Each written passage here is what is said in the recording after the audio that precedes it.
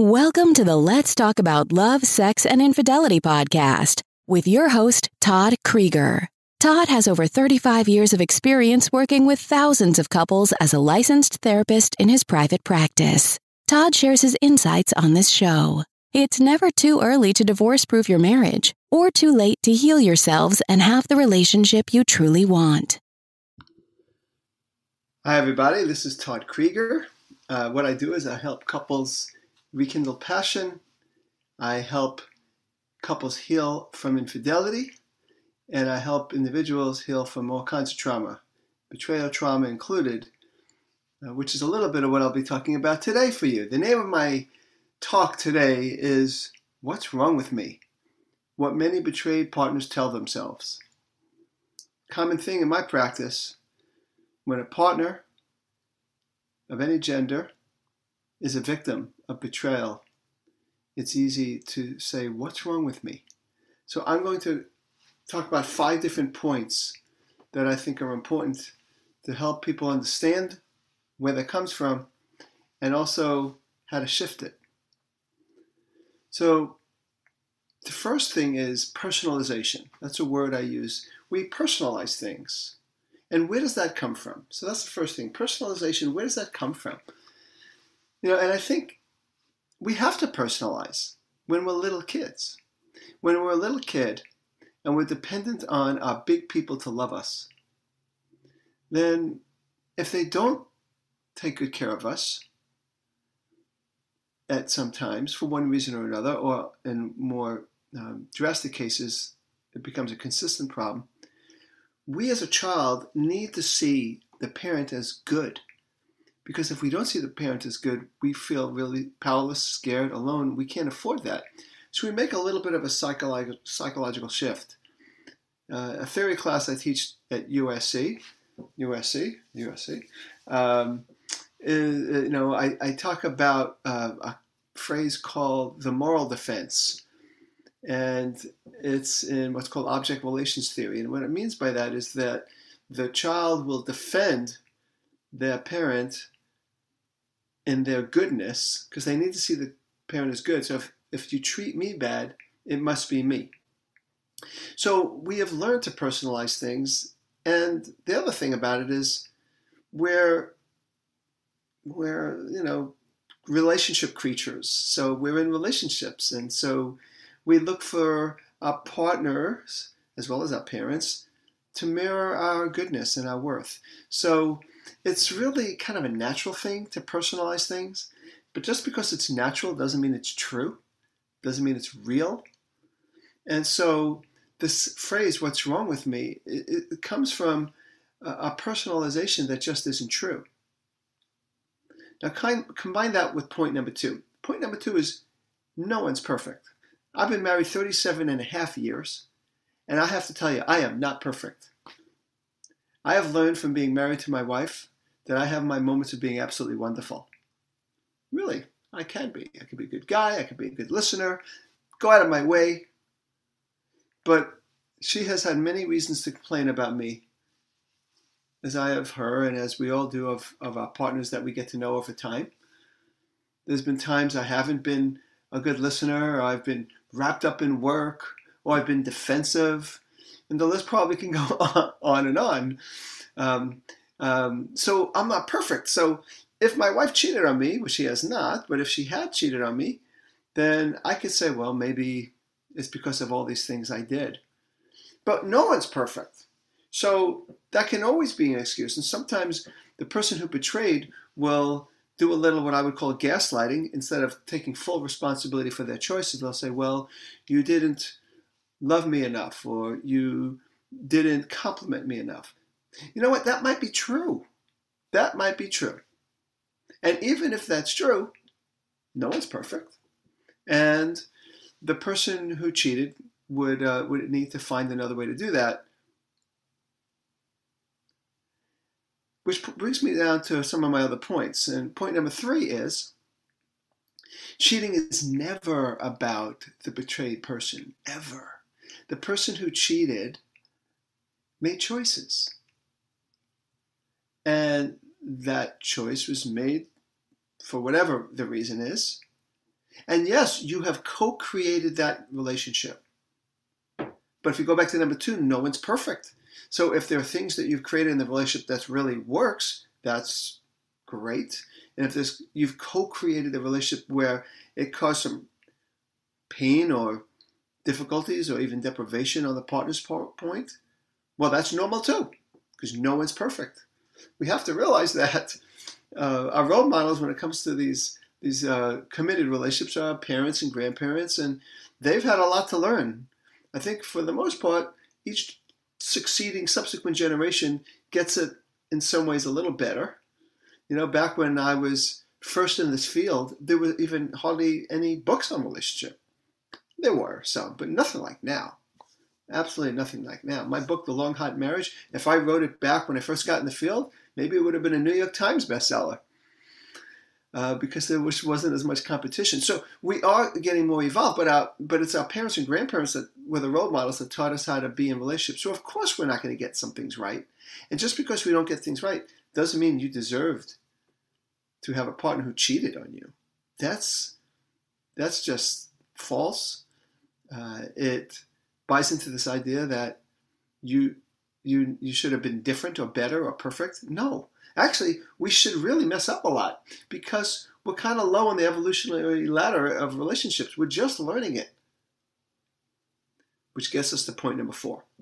Point number 4 is the real issue oftentimes what leads to cheating. Even though there's many factors, and I've talked about this in other videos and podcasts and all that.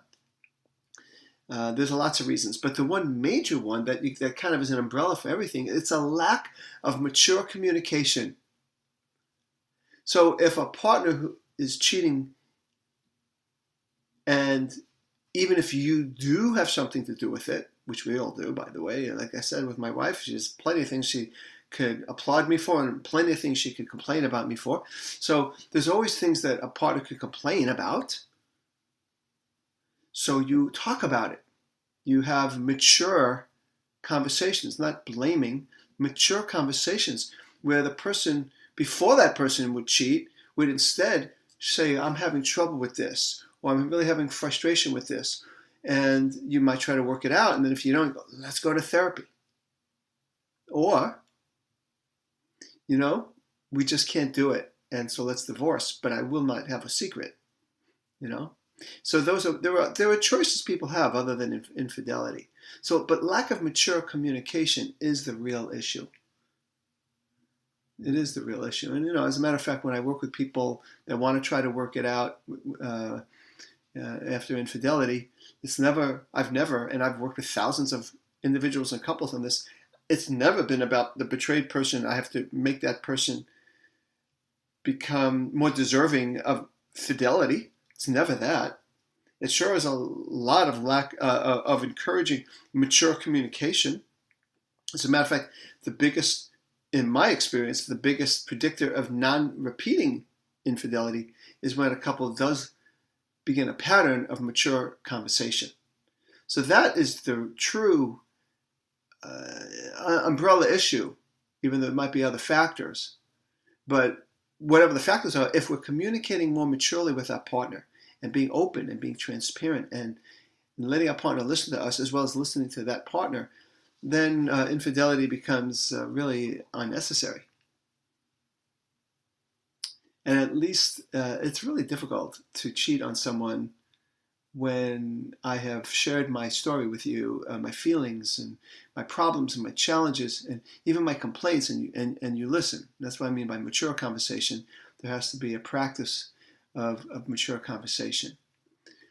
And the fifth,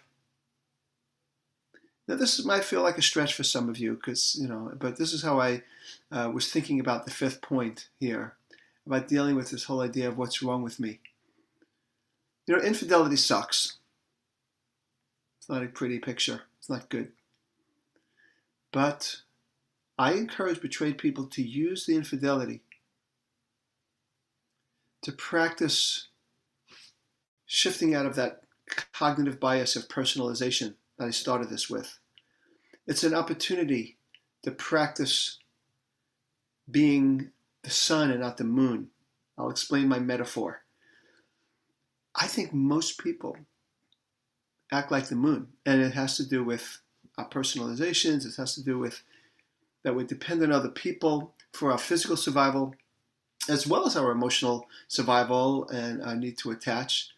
And so we are looking for somebody out there to reflect our light. And actually, we need that when we were little. If we get a good dose of it, we internalize it, and now we feel it inside. But if you have a partner or a parent, or let's say a partner, who is not reflecting how wonderful you are, and you personalize it, you're acting like the moon. It's like, I have no light on my own. I'm the moon. The moon has no light of its own. It needs the sun to reflect its light. However, what I do with my people that were betrayed is I help them reclaim their sun. In other words, reclaim that the light is within them. If you've had a family background where you didn't get the proper nourishment and nurturance, sure, there's a little more work to do there. But even there, it's possible to claim your light. Because we are all born deserving of love, every single one of us. And perfection is not a prerequisite to receive love. We know that as parents, that when we're healthy parents, when we don't give our kids conditional love, we give them unconditional love. And through the unconditional love, that's when they start to feel worthy, because, we do come into the world like needing that. But ultimately, we need to claim our sun. You are radiant.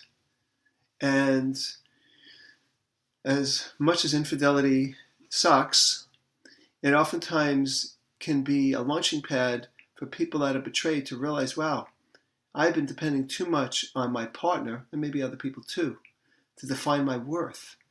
And I can't do that anymore. I can't afford it. Because that person has their own stuff.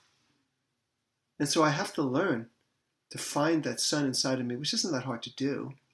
It actually starts with grieving that you can't depend on other people to reflect your light, that you already have it. It's like you don't need them. It's already there. Now, I'm not trying to be nonchalant about it, and I know that oftentimes we have to do some psychological unlearning to get there. But once we unlearn all the negative stuff we've learned from our parents and our partner and whoever, what we discover is we're pretty good. We're great. We're not perfect, but we're lovable. We're worthy.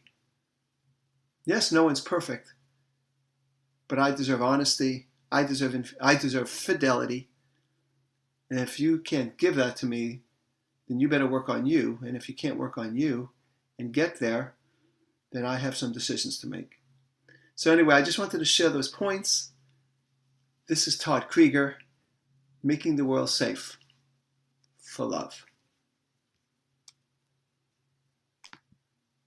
That's it for today's episode of Let's Talk About Love, Sex, and Infidelity podcast with your host, Todd Krieger.